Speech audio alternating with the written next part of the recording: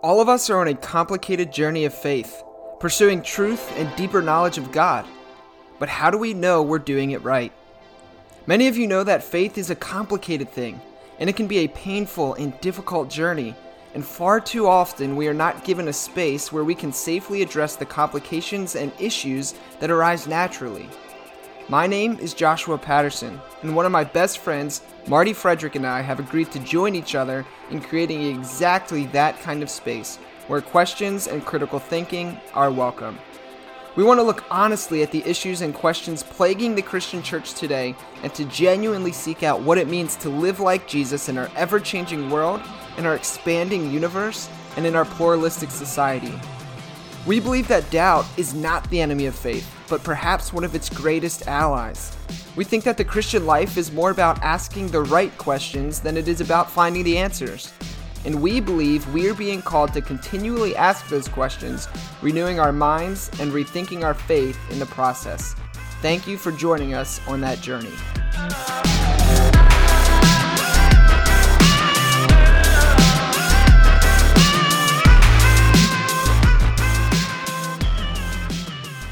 All right, well, welcome to another episode of the Rethinking Faith podcast. As always, I am Josh Patterson, and with me today is my good friend and co-host, Marty Frederick. Marty, what's going on, man?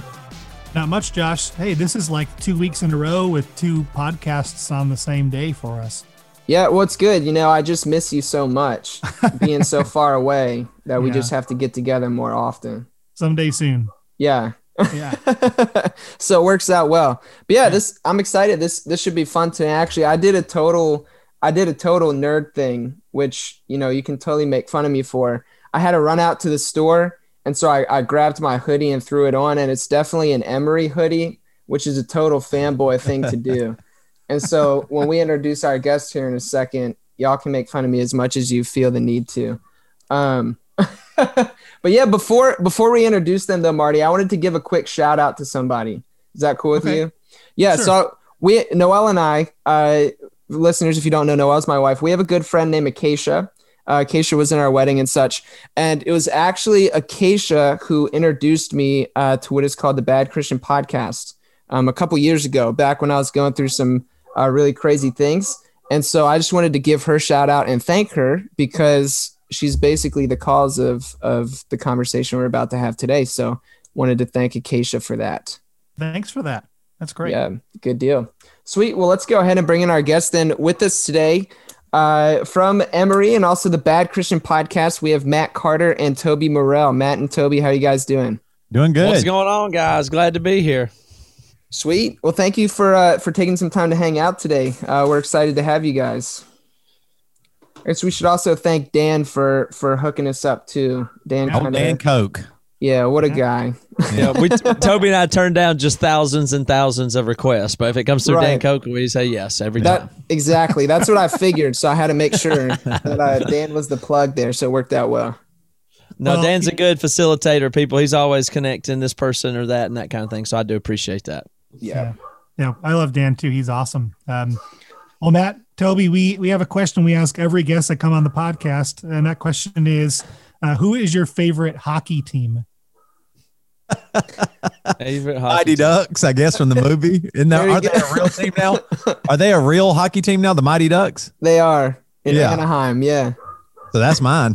Mine is the New Jersey Devils. I used to like the New Jersey Devils only just because of the association with the devil. When I was in high school, I had some friends and I that we were into, you know, the devil and just being bad, and so we identified the New Jersey Devils. And at one point, I had a hat. Oh yeah. Oh, that's pretty cool. Yeah, we spray painted like on signs like 666 and just stuff like that, you know, just for a little face. I can't watch hockey on TV, but I going to a hockey game, I've been to one before. It was really fun. But watching on TV, there's just nothing I don't understand what I'm watching. Oh, I'm sorry. I'm going to update my answer. My favorite hockey team is whatever hockey team plays in Peoria, Illinois, in the stadium there, because we once opened for the hockey game in Peoria in the arena there, and we were playing with Switchfoot on a tour, and Switchfoot had a gig where they were playing at the end of the hockey game. and we thought it was going to be awesome. But they wanted Switchfoot to start right when the hockey game ended for the whole arena.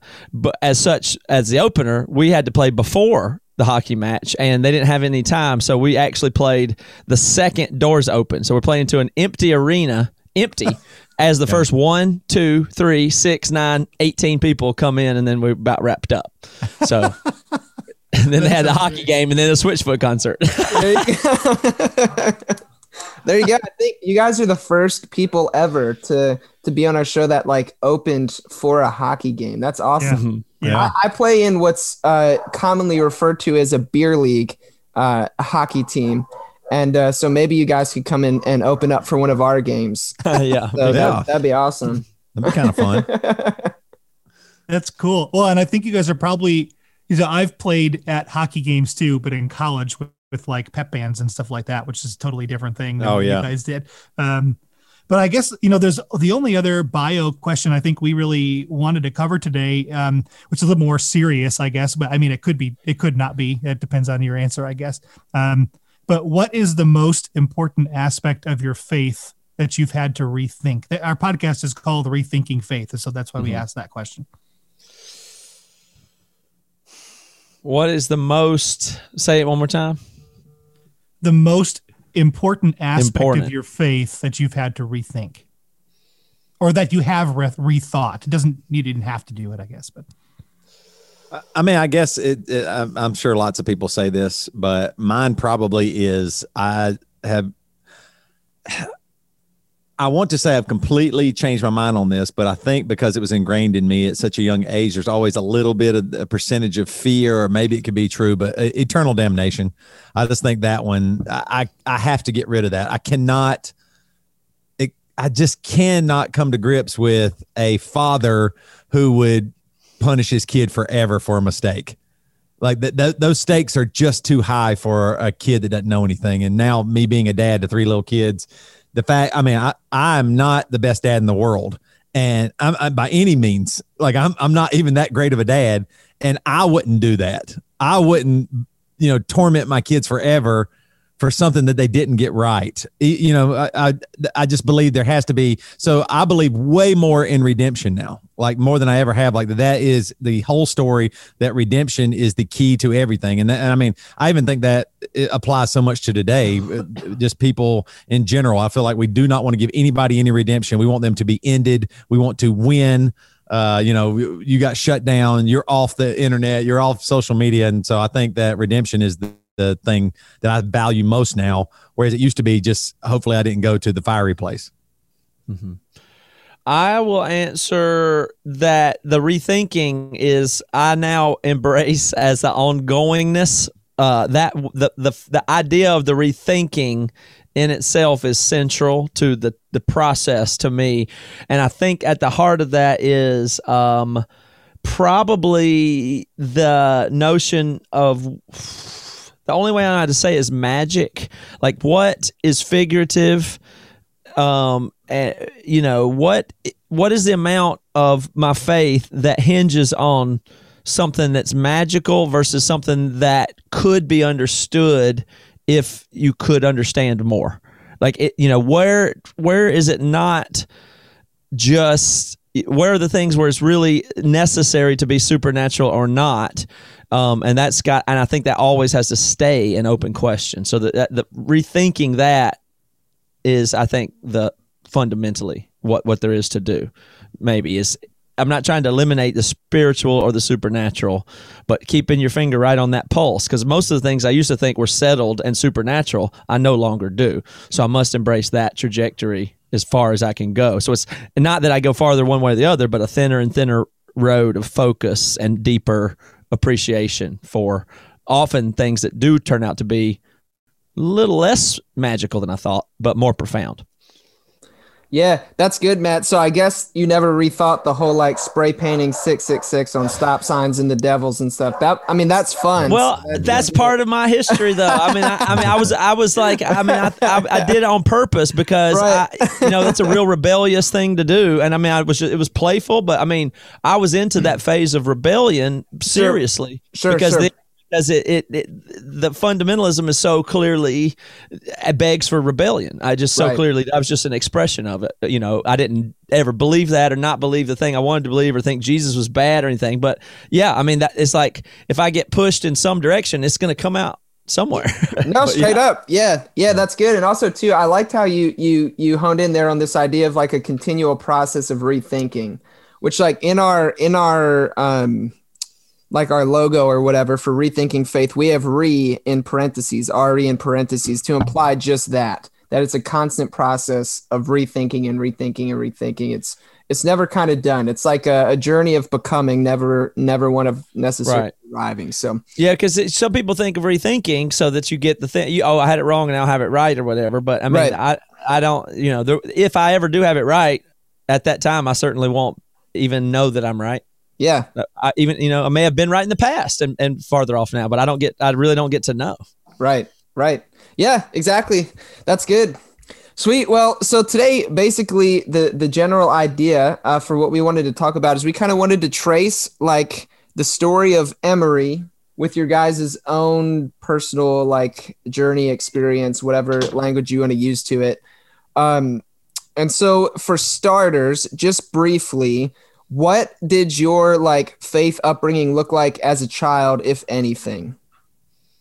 Mine was liberal, Presbyterian in the South. So all of my parents' friends were like, slightly like more just liberal mainline Presbyterian, the joke being that the difference in a Baptist and a Presbyterian is a Presbyterian will say hey to you in the liquor store. They didn't take their faith, from my point of view, growing up, very seriously. They just went to church and it was what it was. And the Presbyterians saw themselves as slightly maybe higher class than the fundamentalists and the Southern Baptists in our town. And that was, the church that we went to, from my view. It didn't seem that they were super into it and, It's funny. There was a class system, I think, with the churches. We both grew up in Greer, South Carolina, basically on the outskirts of it. And my church that I grew up in was called the Church of God of Prophecy. And Matt's church was lost. I mean, y'all were really in trouble. Yeah. It got a little bit better with the Baptists. But that's that class system there. Y'all were the rich elite, I'm putting that in quotes there, of Greer. And, the more wealthy, they didn't care about like you said, they didn't care about their religion as much. It was more of a social gathering. The Baptists are a little poorer. And so they were kind of like, and we were like low on the totem pole, low socioeconomically. So we made up for it in very charismatic church. And then everybody was wrong. The church I grew up in, women weren't supposed to wear jeans or even cut their hair, no jewelry. My parents didn't exchange wedding rings when they got married. They really weren't supposed to wear makeup or any, earrings, anything like that. Couldn't go to movie theaters because it was all sin. And so I thought everybody was in trouble that didn't go to our church or our denomination. I just thought for sure. So, I mean, I remember seeing other churches and going, man, they sure do look so much bigger than ours. I never put two and two together. All the churches I ever grew up in were about 40, 50 people, but somehow we had it right. But this other one, oh man, they just give them that syrupy, sweet, satanic preaching in that church. That's demonic over there. That's why they get so big, because the devil has a hand in it. Ours is small because we're the truth tellers. People don't want to hear the truth. So that's what I grew up in. Yeah. Well, yeah, I grew up in the Midwest. And so, I mean, now that you're living out this way, you think you understand, like, churches out here, every church is large, but none of them are really fundamental. All of them just kind of have this sort of Midwesternish, we're kind of right down the middle. I've always been very intrigued by the Appalachia church mindset. It's very different than what I've ever experienced or seen. So then, how did you guys meet, and how did Emory become a thing? How did that process begin?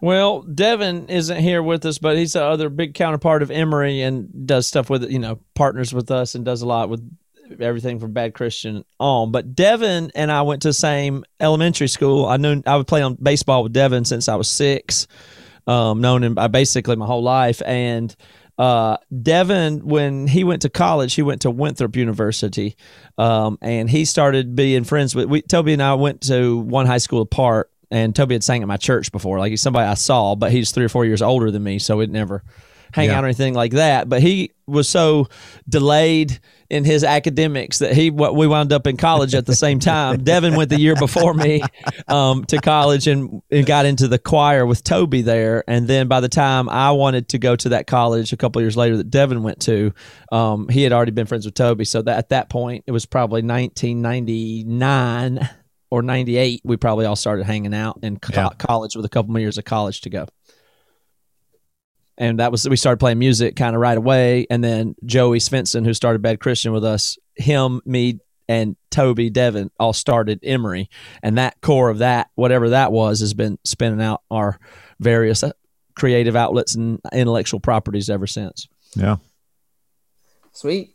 Yeah, that's what's up. So when Emory first started then, like what role did Faith play in that process? Like, did you guys set out to be a Christian band?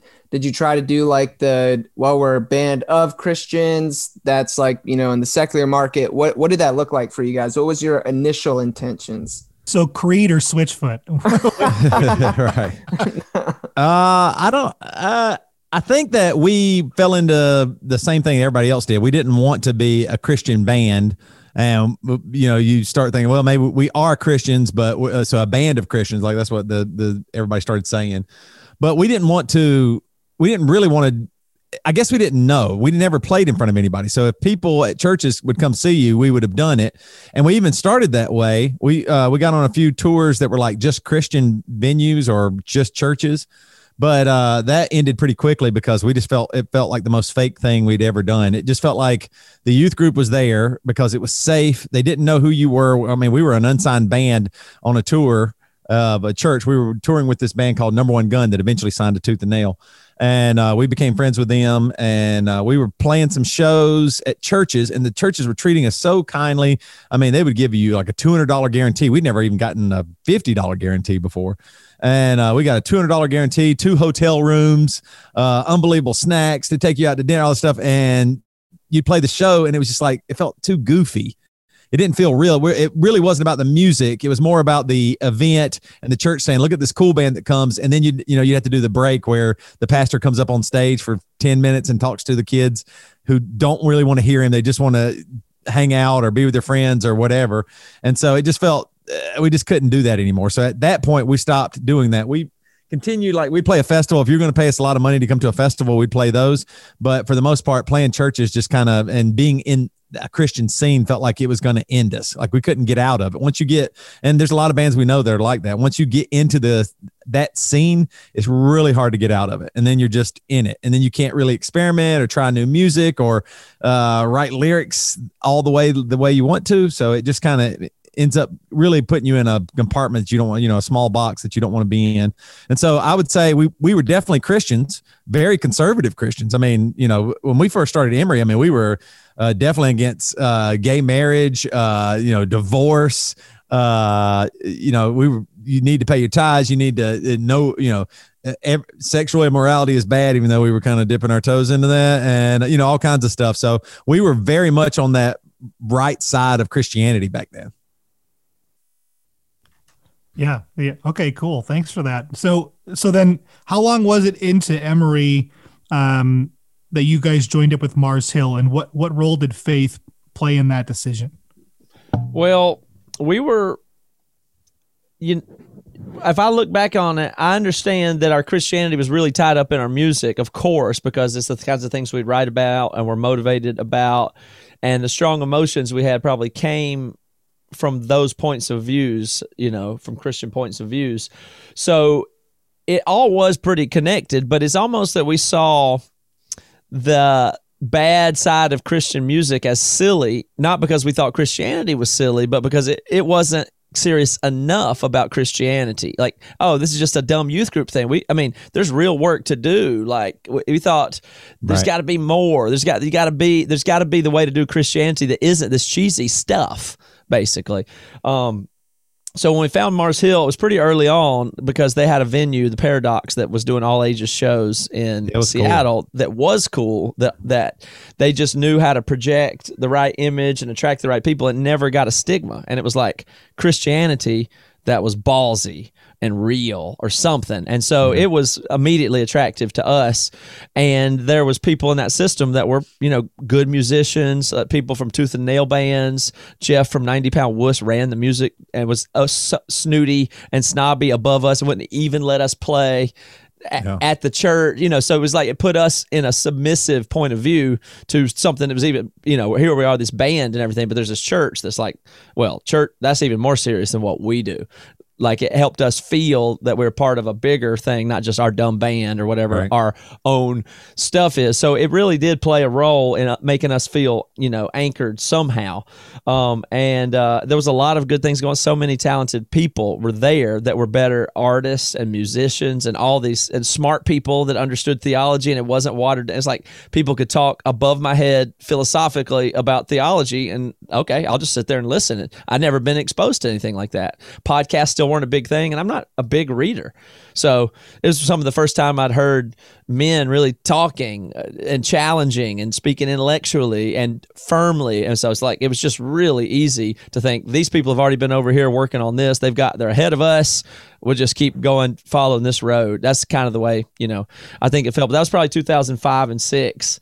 And then, that we all lived in Seattle at that time. So we started being involved. But then we were on the road so much that it was just a remote thing. And that was when podcasting started. So it's like we can listen to the sermons. And at that point, everybody that wanted to felt like they went to Mars Hill because you just listened to Mark preach, whether or not we were home or on the road, or then Toby and Devin then moved away. Yeah. So we kind of split off what the things we did. But for that period of time, that was the easiest Christianity, I think, to consume. It just been Mark's sermons, basically.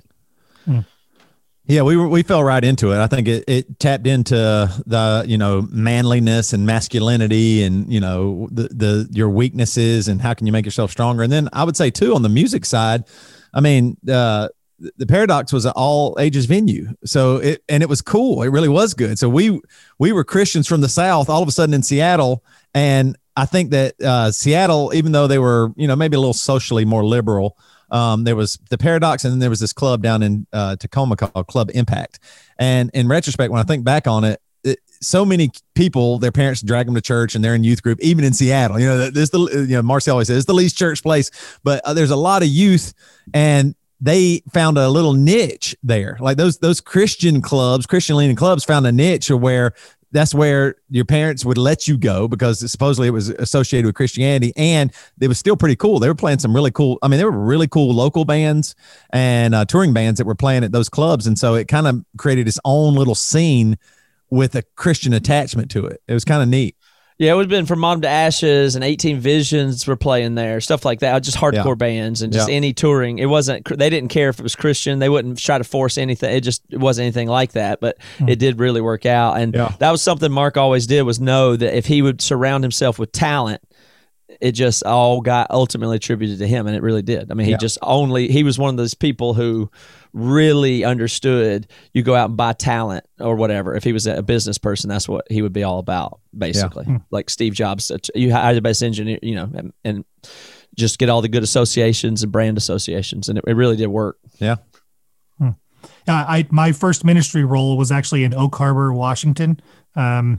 Up on Whidbey Island. And when I arrived, I was a youth pastor, and there was an Allen and Heath GL 2400 mixing board that had the Mars Hill logo on the case.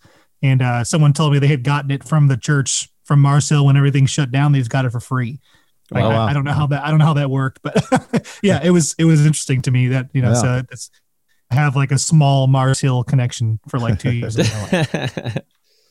Yeah. So you real quickly, you mentioned that you found like Mark's preaching like alluring or something. You enjoyed it. Were you guys a part of Mars Hill when like he was in his whole like angry, God hates people in this room, all that kind of stuff? Were you a part of it then? And like, was that part of the draw, like that kind of like ballsy type thing? Yes. Yeah, okay. When he turned a big fake softy. I mean, that was not the good part. Right. It was when he was young and angry and saying real shit is what I liked. Yeah. I mean, I don't stand by the things he said anymore, but that was the attraction. Yes. Yeah. Okay. Right on. Sweet. So, all right. So now you guys are at Mars Hill. All right. So you're there. What was it like being on the road, but also practicing your faith at the same time? Like, what hurdles did you face as you're, I guess you mentioned kind of listening to the sermons, but how did that go about? Like, what's it like to be on the road, practicing faith, like growing as a Christian, trying to be a good disciple, as they talk about, all at the same time? What do you remember, Toby? It's different phases where it really had changed. I mean, pretty early on, we did things a lot. We do Bible studies or whatever. Yeah, we do Bible studies. We try to go to church on Sunday morning before the show that night. And I guess if I had to really say, the more you're in the world, and this is what they, at least what they taught me in these small backwoods churches, the world will change you. So you got to stay away from it. And they're right about that. The more you start to be around people that aren't just in this Christian small club or whatever, you start realizing, wait a minute, I'm focusing on making sure I go to church for 2 hours and hear that pastor and do this tithing thing. I'm just checking off a list, as opposed to, wait, I'm actually hanging out with somebody and we're having a real conversation and we disagree and maybe they're right and I'm wrong. Like, maybe I'm wrong about this homosexual idea that I have, that it's wrong and sinful. Maybe I'm wrong that I should just give my tithe to the church. Maybe I should give it more freely other places. And those are just, whatever. That's off the top of my head. I think we started realizing more and more that, wait a minute, the things that we were focusing on weren't as important. So why am I didn't get done till 1 or 2 a.m. and I'm going to try and force myself to go to church just to say I did it, until people I did it, more than I really care about it. And so I think the more and more we toured and were away from the Sunday morning system, the more it felt like we were being changed. Now, even with that being said, we started our band like in 2001 or whatever. I became the worship leader at Mars Hill West Seattle campus in 2011. So it was still very much a part of my life. I mean, I'm saying we were changing, but we were just changing really slow. Over a decade, our thoughts, and at least we started questioning things. Maybe that's when we were rethinking, like I was saying, the ongoing rethinking.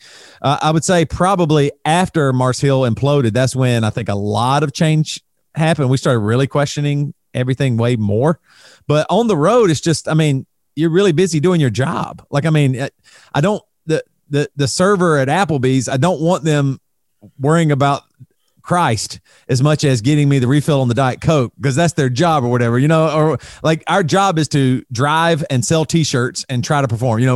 We're on stage for about an hour a night, and the rest of the time we're trying to sell those t-shirts and drive our asses off. And so we started focusing more on that and, trying to be better musicians and, do better at touring and all that stuff. But it was a part of our life. Faith is a part of our life, but I think the impact of church system became less and less and less. Yeah, it's when you see it, like it's interesting, because if you go to different towns and then you go to everywhere in the studio, we got to find a church while we're here, and you keep doing that. It's like, I've also seen more Olive Gardens and Guitar Centers than anybody that works at Olive Garden or Guitar Center. Yeah. I understand it better than they do. I'm sorry, that sounds arrogant, but I understand Guitar Center better than most of their employees, because I've been to 75 of them. Right. And they don't have that experience. They just know their boss and this thing, and maybe they know the other store down the street, and maybe they've worked there 5 years. But I promise you, there's a large perspective that the Guitar Center employee does not possess that I do. Again, sounds arrogant, but if you try to go plug yourself into a church in every city every Sunday because you think you should, because of all the reasons, you will see it differently. And then you're playing Christian, you're working on the inside of the industry to some degree. And then it starts to erode what you thought was bulletproof or made a lot of sense. You see, doesn't. Also, it's not your preacher and that's not your community. So when you see them, you go, oh, these people don't, they're just, you can see the pattern if it's not your pastor and your local community. And everybody that grows up in, like even if you surf the different churches in your local community, it's still your lenses are just, that's the part you don't see. And so it in a way, to go really travel and see a bunch of different churches and what they do the same and different, I think it's very informative, but it would have a negative impact on the confidence you would have in such systems, basically, to get that experience. So I don't want to sound like some expert or whatever, but that is the kind of experience. Eventually, it just kind of you know, and so then it's hard to talk about because then it sounds critical or whatever. But you keep feeling that, well, there has to be more. It basically is the feeling that you get. There has to be more than this. This guy who you used to think was super wise or held X position, when you realize they don't though. Now you keep looking for new and more stuff. So again, Mars Hill it was so bold that it at least was bluffing higher level than I was willing to understand or believe myself. And then to see it kind of collapse, it's really hard to, I don't see how anybody could have the set of experiences that we do and not have the point of view that we have. I think it is kind of matter of fact that way. Yeah, right on. So both of you mentioned like the blow up at Mars Hill when shit kind of hit the fan. So just briefly for people who don't know, what happened there? And then like, how did that impact you guys? Which both of you have kind of touched on, but. Yeah, it's hard to say briefly, but it includes the gist of it is that Mark was really bold, said a lot of things that seemed true and right that he believed, but that his point of view didn't really hold, and he became less and less about the things that were initially attractive to him, to us, and all the other talent around. And it became more and more about power and his agenda or message, which became less and less tied to what he said it was tied to, and more just his brand, his size, his power, the growth, and whatever that way. And so it undermined a lot of the talent people left one at a time, and it became a pretty hollowed out, empty power accumulating thing with more and more distance between the ranks, so to speak, until it just couldn't hold anymore. Its fate was kind of sealed pretty early on with some of the power transitions and consolidation of power through the years. Basically, Mark was very effective at that, was able to do it, but ultimately to his and the whole church's detriment. So without even assessing anything about what his personality is like or mental health or anything, that's just the mechanical nature, I think, of how Mars Hill came to fail. And it was really, everybody had such a momentum with it, especially because we knew this is the last place that maybe I could find a church that really does. Like I was telling you, I needed a high dose of what church was promising to be to keep me engaged. And so to see that one spin out of control was really hard to admit, because you're super hyper invested in it long term, and what's the other church? I'm not going back down to mom and pop church. I'm going back to a Presbyterian church. I don't think the Catholics. I mean, I knew it wasn't any turning back that way, so it was really hard to get off of the ship. But ultimately, was able to. It started to be so clearly hypocritical and inauthentic and against what are my core values that it became clear. It was clear to my wife before that did some damage, because I was had allegiance to the church over our relationship when she was right. I mean, other people were right, so I had to go through all that and eventually still leave and feel bad for all the people you left when you left. And so, that's not been great all the way around. But I consider that a relatively mild compared to a lot of more traumatic effects it had on many, many other people I see and know, ins and outs of it. But that was the gist of it. For me, and he just turned on everybody and blamed everybody in the church, and then left town with his tail tucked between his legs. For a guy that talked so big and bold, he really did just kind of left town in the middle of the night, and that was it. And now he's in Arizona trying to restart something. But for somebody that was so tough and so much about masculinity and strength, he just really showed how weak he was. I mean, it was just a weak person that talked big, and that works. That's what I was thinking about when we were talking here. It's interesting. Like you were saying, Matt, how all the churches we went to, you're right. Like there were times like where I would go, I'm going to wake up and I'm going to church. So I'll give you two examples. Most of the time it's just some normal church. We'd end up at a Presbyterian church or a Baptist church, maybe a Catholic church or something. One Sunday I woke up and everybody was still asleep. I was like, I'm going to church.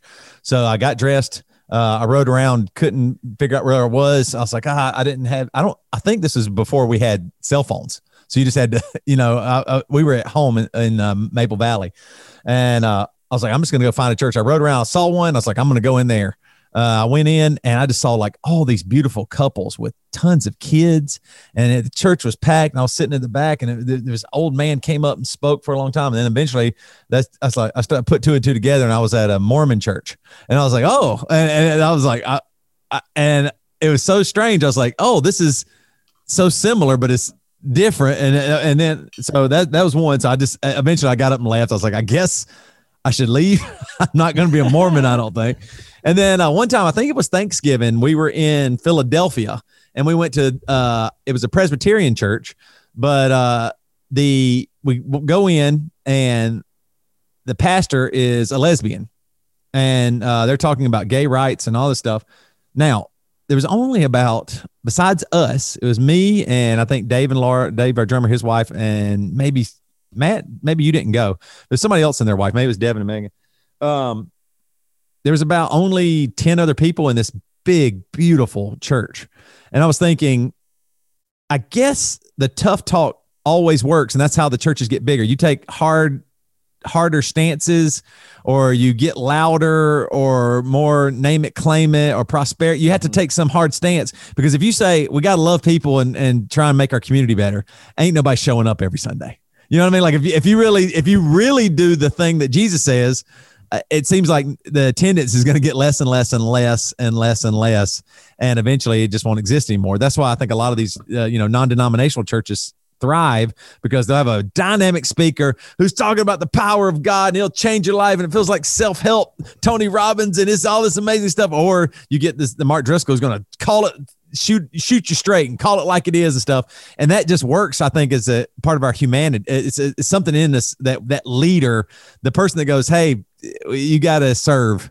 That just doesn't sound as bold or awesome. You want to like kick ass. You don't want to go serve a meal to somebody or sit and talk to somebody, your neighbor. That sounds exhausting. That sounds horrible. But what do you, no good. So it's interesting to me thinking back all the churches we went to, and now seeing it as, of course, the reason why some churches blow up and you have mega churches, because those pastors take loud, harder stances, I believe.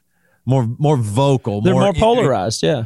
Yes. I mean, exactly. More extreme of whatever you see. Like, right. I swear almost everything about Mars Hill are the problems that the nation or the globe is having. I think that was really clear to me right away, that whatever's going on here is new. It's kind of emergent, and Mars Hill was the tip of the spear of a type of thing, and it really did give the archetype. I'm not the total archetype, but it was on the leading edge of that kind of polarizing speech, narrative stuff, grifter, internet personalities. It's not different because whether or not it's in Christianity. It's just Christianity is a good tool to use for, influence, basically. Like an influence game of all the way tied to influencers, to podcasters, to journalism, to politicians, to preachers. That's all the same game of influence and branding.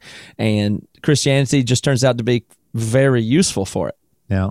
So of course it's going to drown out the pure actors or the Jesus, people.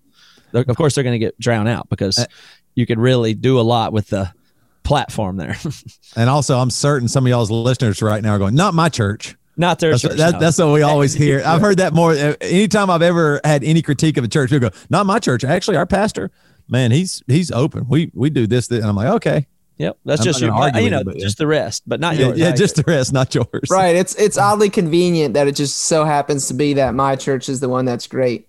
Right. Yeah, I think to your point, it's easy to draw a crowd and build something on fuck this and fuck that and this it just tear everything down. We're the ones with the right thing. Everyone else is dumb. Whatever.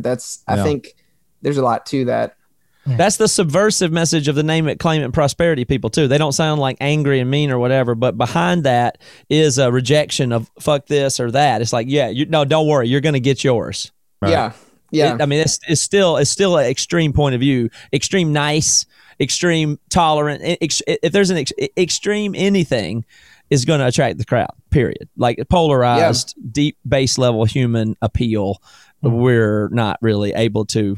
Especially when it's slightly over our head. And notice once you introduce spirituality, now there's not a lot of concrete ways to prove anything. So it's just really hard not to go with the base level, emotional, polarized, strong speech, primal type things are going to work. Yeah, you're right. It's that primal need for that strong man too, that leader. I mean, you're right.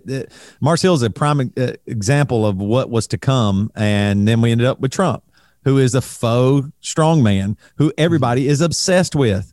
It still talks way more about Trump than Biden. And we will for the next, maybe for the rest of his life. And way more about Driscoll than every average pastor. You're right. I mean, it works. Harm and good. It does work. It grabs your attention. You can't let go, good or bad. He'll be discussed more than most pastors ever in history. You're right. In totality. And that's good enough for Alexander the Great and Mark Driscoll and Trump and everybody. Yeah, you're right. Well, Josh and I worked together. It's the way that he and I met at a church where now that I look back on it, I'm fairly positive that the founding pastor wishes he was Mark Driscoll. Oh God, absolutely, dude. He worships that guy. Like he's one of those people. I have to turn my mic off before I get in trouble for the things I have to say about that. I mean, he's one of those guys that when you'd meet him in person, he'd be nice and kind, but behind closed doors, he'd have all sorts of things to say about the people that attended his church, and even about you. I mean, he would say directly things about you to other people, but he'd never say it to your face. Right. And so it was a challenging place to work. Josh was there for a shorter time than I was, and his experience was much more subversive. But so Bad Christian then stemmed out of this Mars Hill blow up. So can you just talk a little bit about what your initial intentions were with Bad Christian? Yeah, it was just kind of, I don't remember it wasn't, we had started Bad Christian and already even had the name Bad Christian before Mars Hill imploded or before I left. I'm sure of that. Yeah. But we at the time were just, it was like not out of sync with Mars Hill, really. It was a step. It was what I saw as maybe a step further of being even more authentic and transparent in the way that Mars Hill should have been, but never really did. Like I saw them as not doing what they ought to do. And in some way, us being a branch of, if you really want to change church and do the gospel and like get real, we're going to have to get more real, because Mars Hill started to become obviously less real. Like in any case, it became less authentic and more of a product. That was clear. Even if you supported it, that was certainly the trajectory. But again, our core values have to do something with that authenticity. Like Toby was saying, playing church shows just didn't even feel right. Whatever the thing where you go, yeah, but that's not real. It's never good enough to me if I can go, yeah, but that's not the real, is it? If I can ask that question, then it's not, And so the Bad Christian was just like, but what if you were a Christian, but you just really said whatever you thought, though? What would happen then? And then that's real, because that sounds real to me. It felt like the stakes were real enough for me to go, okay, well, I probably should do that because that sounds really difficult. So it's got to be right. I mean, that's about where the logic is. So it just felt like that was what it was the only way to almost save the trajectory I was on, because I'm committed to Christ and the church. And this was, what else? Looking back on it, it seems silly sounding, but yeah, I just thought, well, I got to try to do the church the right way if they won't, or something, probably.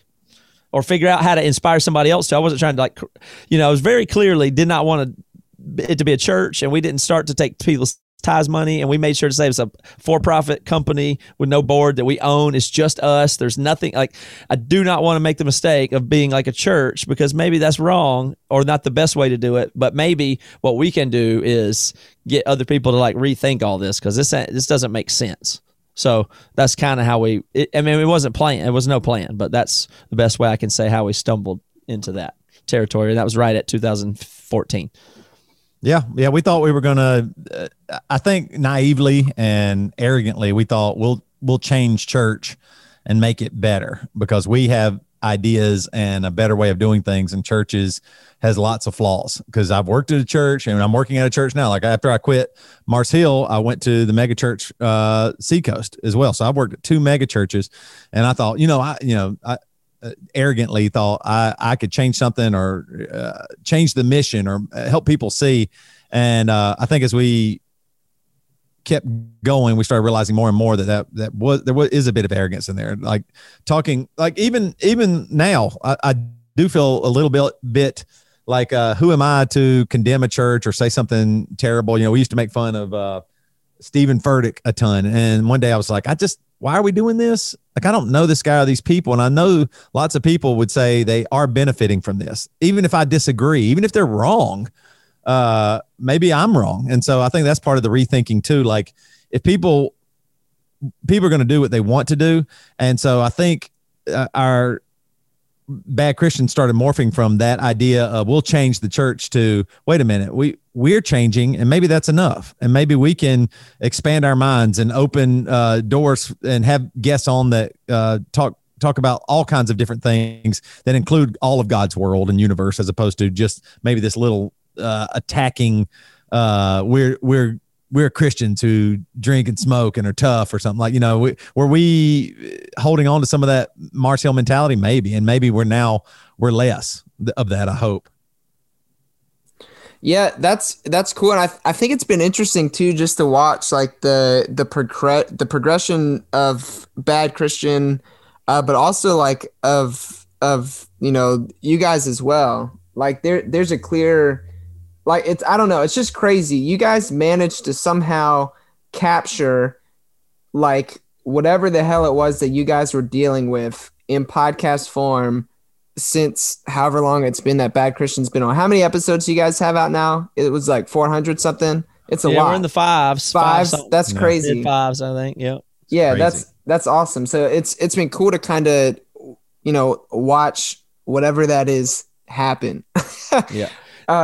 Yeah. What sucks about that is I guess I mean, that is right, but it's not that we had a good podcast, because any form of it, whatever we were saying, I understand now at every point, whatever I've been saying, it's just useless or something. Like it didn't amount to a new certain way. It's almost that there's no wisdom in the podcast is the way I would think about it. When I thought I was figuring stuff out, but really it was the reason the podcast works is people calibrating to what it really sounds like to hear somebody making these kinds of changes in real time, week to week. Like that's kind of cooler in a way, that the podcast is just an unfolding change in people that can kind of do that or something. Yeah. But it matter of factly means that almost everything I've ever said, it's not some bank of a bunch of wise things I said or anything like that. I may have thought that at the beginning, like I knew stuff to say. And now the longer it goes, the more likely anything I'm saying in any given moment to be for me to know it's crazy, because it always changes. So yeah, I think there's a strength to that though. Like there's a certain kind of like authentic or like organic nature to something like that, where it's not just about, because I mean, there's shit that I've said on this podcast.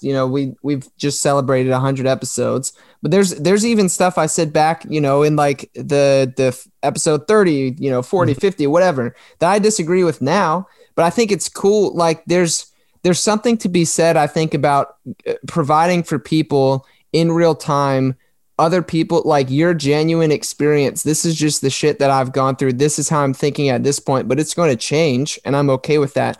I think that's the magic of what's happening. There's something to that idea, because that's how real life works. Like, yeah, that's how people are in general. Yeah, Toby and I are people that other people can calibrate too. So yeah, maybe you kind of want to know what Matt would say in 2019 about X issue or something. But just so you know, well, he's always that way, so I'm less that way or something. Like just to calibrate too. So that's effective week to week. But really, the dimension of the art form is one of across time. It's not any. It's that the dimension is the change over time. So there's not like some episode that you go back and listen to that you even should. But if you listen to all of them, then you should. Right. Like you should only listen to all the episodes. You should never listen to one of them. That's a terrible idea. And I think that's a neat, that the value of it is traced across the episodes, not in the episodes, if that makes sense. No, absolutely. And I think that ties into this classic like idea or saying, I forget who coined it, but it's like the medium is the message. Mm-hmm. Like, I think that's exactly what it is. And just real quick, I want to comment on this, and then we'll move on here to the next question. But I just want to throw it out there that like from a personal side, the way that I connected with Bad Christian, I was working in a church of, Marty, what did we have? Maybe like 150, 200 people. And that's like being generous. Yeah. And that 150 to 200 people, there was about 60 that were core, and the remainder of them changed all the time. Yeah. But it never grew. So if you could figure out a way to keep all those other people there, the church would have been in the thousands, but they just never figured out how to retain anybody. So. Right. Yeah. So regardless, it was super transient, but this church that was 150, 200 people thought and behaved as if they were a church of 2,000 people. Like, and they told us that honestly, like, oh, we're 200, but we had a 0 in the end and we behaved that way, blah, blah, blah, whatever. So like, but also it was complete bullshit. It was my first role in ministry. I'm from Maryland. I moved myself and my wife from here, away from all of our family, down to South Florida, to Boca Raton, and worked in this church that was a complete shit show. And BadChristian was introduced to me during that time in my life. And like what BadChristian did for me was I was like, wait a minute, I'm not the only person that is dealing with this same exact kind of thing. Like I would constantly send Marty BadChristian episodes like, dude, you have to listen to this, or like, just skip ahead to moment 1247 where Matt said this, or, you know, Toby said this. Like, is that not our head pastor?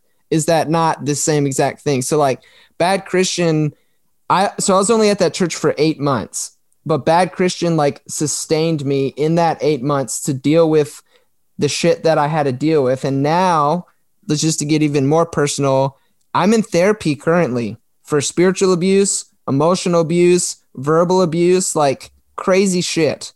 But BadChristian was like the thing that let me like not even do my job well, because I was like, fuck that place. But that just let me live. That just let me like do what I had to do to support my wife and make sure that we can make it back here to Maryland for our family. So like, yeah, that I was going to thank you guys for BadChristian later, but it tied in nicely there. So that's a cool thing. So yeah, I get a slight amount of pleasure out of, you know, the only part about that is the knowledge of how the church leadership would often see the church employee when they find out they listen to BadChristian or would wear a shirt. The frustration that caused the administrations of those churches, I have to admit, I take pleasure in that.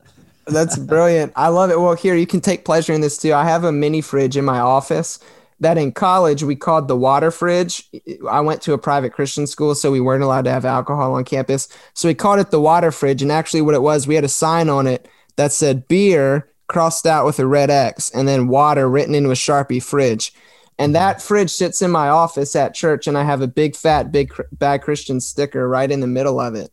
So that maybe that can bring you a little bit of pleasure as well. Yeah, I like getting under the skin of the the higher ups a little bit. That's all. Yeah. I wish them well. Well, I wish them well, but I like to irritate them. Sure, it's good. It's good. But so, jumping off of my personal nonsense, how if at all has your guys' like personal journey, these experiences that you've gone through, how has that impacted your music with Emery? Like, do you guys try to reflect that now? Like, what's different about Emery from like The Week's End to White Line Fever? And how is that like, yeah. Well, I think it definitely has changed. Now we've also gotten older and we tour less, and we write just as much music. Well, we write more music now. We're more of an actual band, less of a touring band, and every band now with COVID isn't a touring band. But I think that when you're young, you write about what you're feeling. You got your heart broken, or lyrics I would write was somebody died, or it was something that I was trying to tap into feeling. So you go for the thing that you feel the most. Some young lady breaks your heart, or y'all break up, or she falls in love with somebody else, that you can at least know this is sad. You know what I mean? Like when you're young, you have a lot going for you. And so, early 20s, teens, early 20s, it's harder to tap into real life experience that has been tough for you, at least for me. I know lots of people went through some tough times in a young age, but for me, it was harder to tap into. So I think back then I was, kind of superficially tapping into some of what where have I been hurt before? Or what made me feel emotional? And now, having lived through a lot more life, I've experienced some really tough emotional things, and I know what life is like a little bit more now. It's 2-3 decades later. So I think our lyrics and our band definitely have been changed, and we're not the same. It's not as superficial anymore. And that sounds like it's so cheesy to say we're more mature and all that stuff, but you almost can't help but be, because the source that I write from now is way, the well that I write from is way deeper. And so I have more lived experience. I've had real bad things that happen and real amazing, wonderful things that happen. And the God that I believe in now is more accessible than back then. And he's bigger and stronger and not weak, like a fake strong man or something like that. Now, and when I say stronger, it's more solid to me. So my faith, in lots of ways, I would say, is way stronger than it used to be. My church attendance is 0. So that is way less. There's all these way more and way less things as you get older. And so I think, of course, it just naturally flows into, I want to say something on a song. What do I want to say? And it's, deeper and probably more passionate than it used to be. That's great. Yeah. I guess that kind of ties us really closely into sort of just our last question for you guys.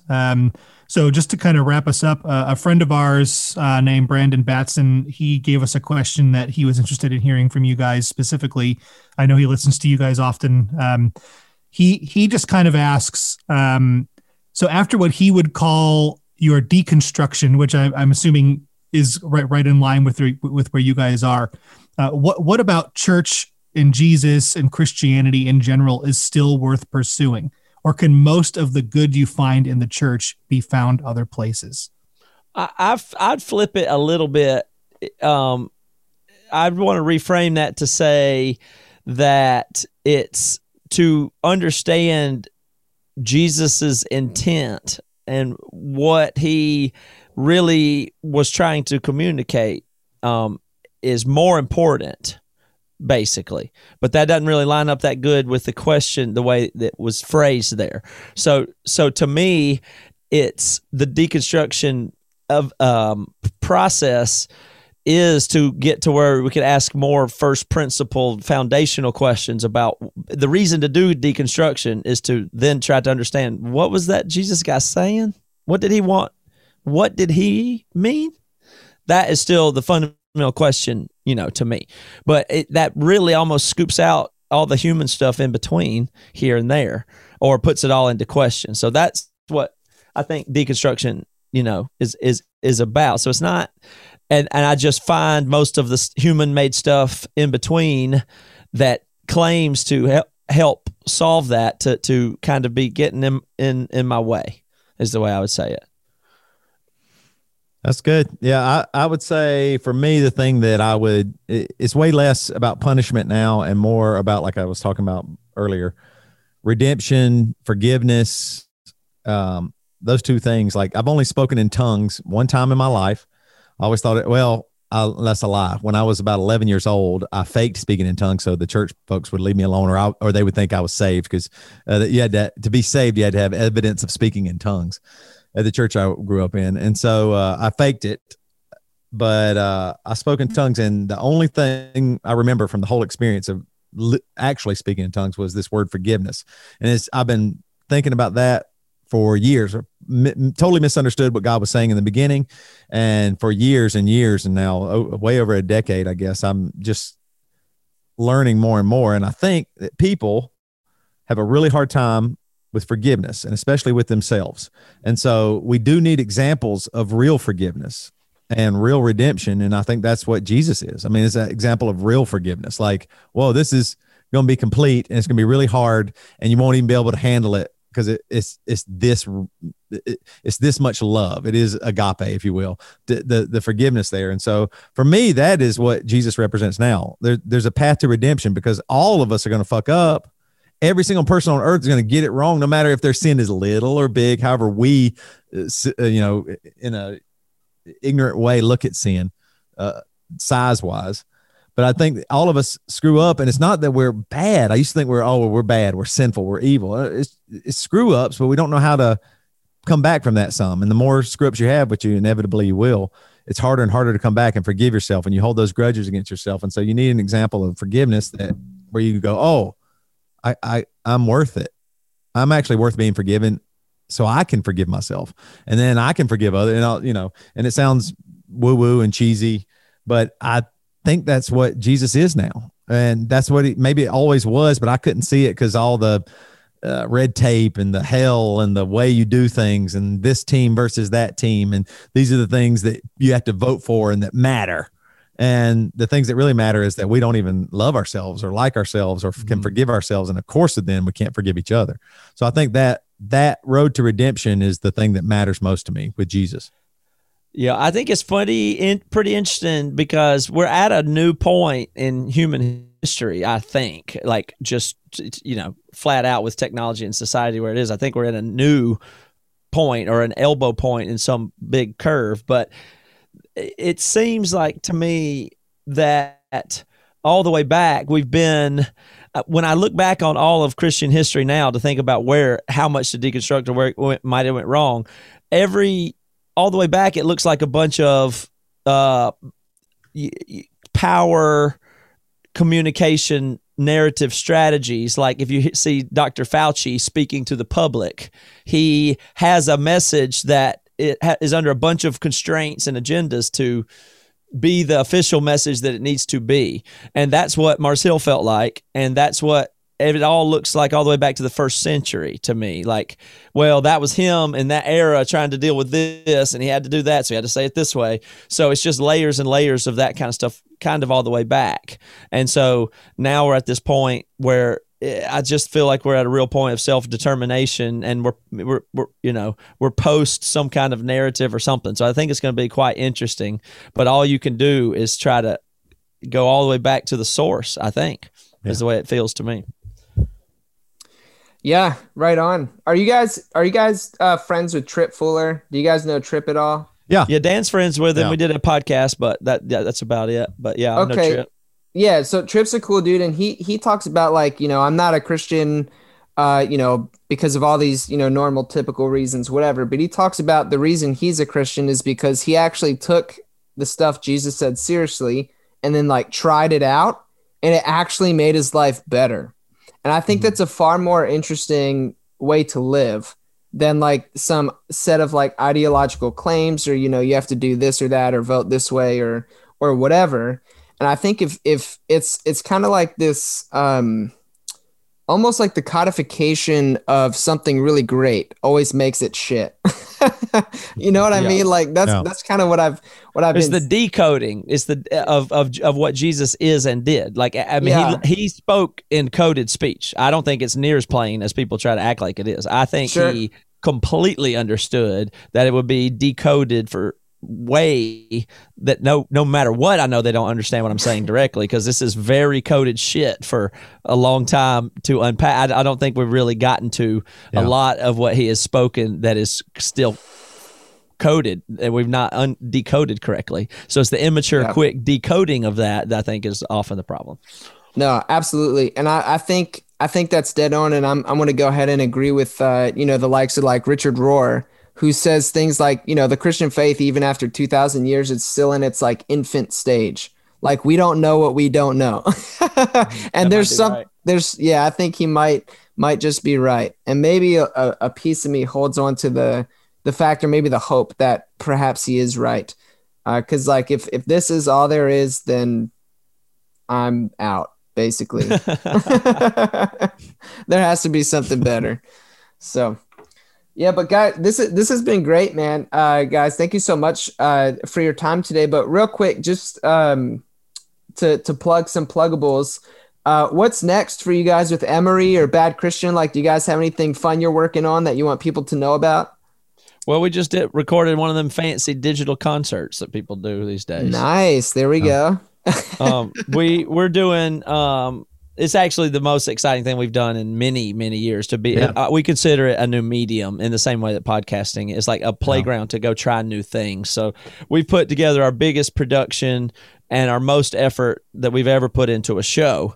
And we did it 2 shows. We did The Week's End and I'm Only a Man, and they've already been taped. And those are our highest quality performances, production-wise, filming-wise, musically, that we've ever done. Yeah. And we get we get to share them all, do a concert for the whole world like that. So we're just dipping into that. It probably just announced after this came out, so it's probably on sale now. It'll be in January when they air, and that's the total center of our reality right now. That and I don't know when this airs, like I said, but heading into the holidays, trying to get some time to, I don't know what, not enjoy, relax, whatever that is. We're trying to get the holidays that way. But yeah.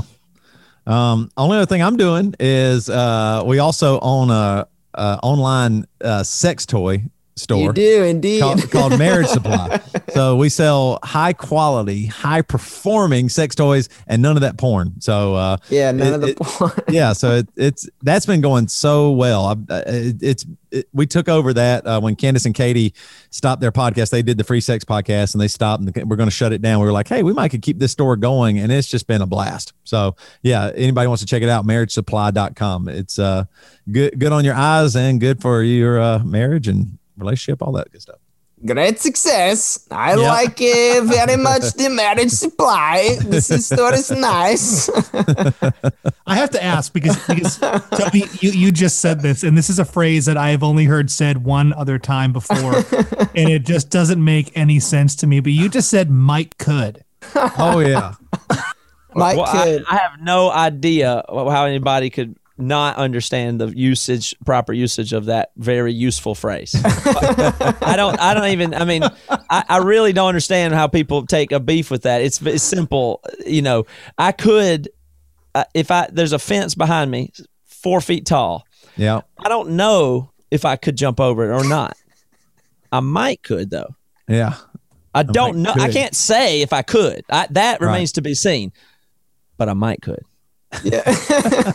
But you just say maybe? I maybe could? No, yeah, you can say that. Sure. I think what's the difference? Part of the beef is that the church that Marty and I worked at together, that was shit, to use, the best word possible for it. Like the head pastor and the founding pastor constantly, everything was might could this, or you might could that, or you might could. Yeah. We'll link you guys up. You guys should be friends with them. Yeah. Well, I might be able to. You still got their emails? What's wrong with I do. I heard that phrase and I had like a little twitch. Like, yeah. It's like, oh. That's not Christianese. Might could is not Christianese. No way. It is Southern. It's Southern. Yeah, they do. Well, I think both of them just happen to be from what? North Carolina, Marty? South Carolina, one of the Carolinas. Sense. I wouldn't have thought it was a Florida thing. I didn't think that makes sense. No, not at all. They moved to Florida because, to Toby's point earlier, Florida, not Seattle, is the most unchurched place in the whole country. Is Florida. Okay. So your Seattle stuff's just wrong, Toby. I hate to break it to you. It's Florida. I believe it. And that's why COVID is so bad there. No, I'm just kidding. I can't even joke about that. It's too messed up. No, that's the persecution narrative. You can look in any organization and find it. They all have one. Absolutely. It's we're in the least church place, whatever, but that just sets up, that's just a setup. Right. But, every place is the least church place, then no place is the least church place. Well, they'll have a different claim of persecution that will be part of their fuel for moving forward. Absolutely. Anything to justify. Sweet. All right, guys. Well, this was great. Thank you so much. We'll be sure to send you guys the link and such whenever this drops, which will be in the next couple weeks. Cool. But yeah, this was good. Best of luck to Thank you. Bad Christian and Emery. Keep making good music. I'm not going to pretend I'm not a fan. I love Emery. Well, thank you. So, we appreciate it. We'll have more stuff coming. Sick. Yeah. Right on. Well, thank you guys. And listeners, thank you for hanging out with us. As always, go Caps. Go Blackhawks, but also go that hockey team in Peoria. Peoria and the New Jersey Devils. Yeah. And the Devils and the Mighty Ducks. Yes. Quack, quack. All right, guys. Peace and love.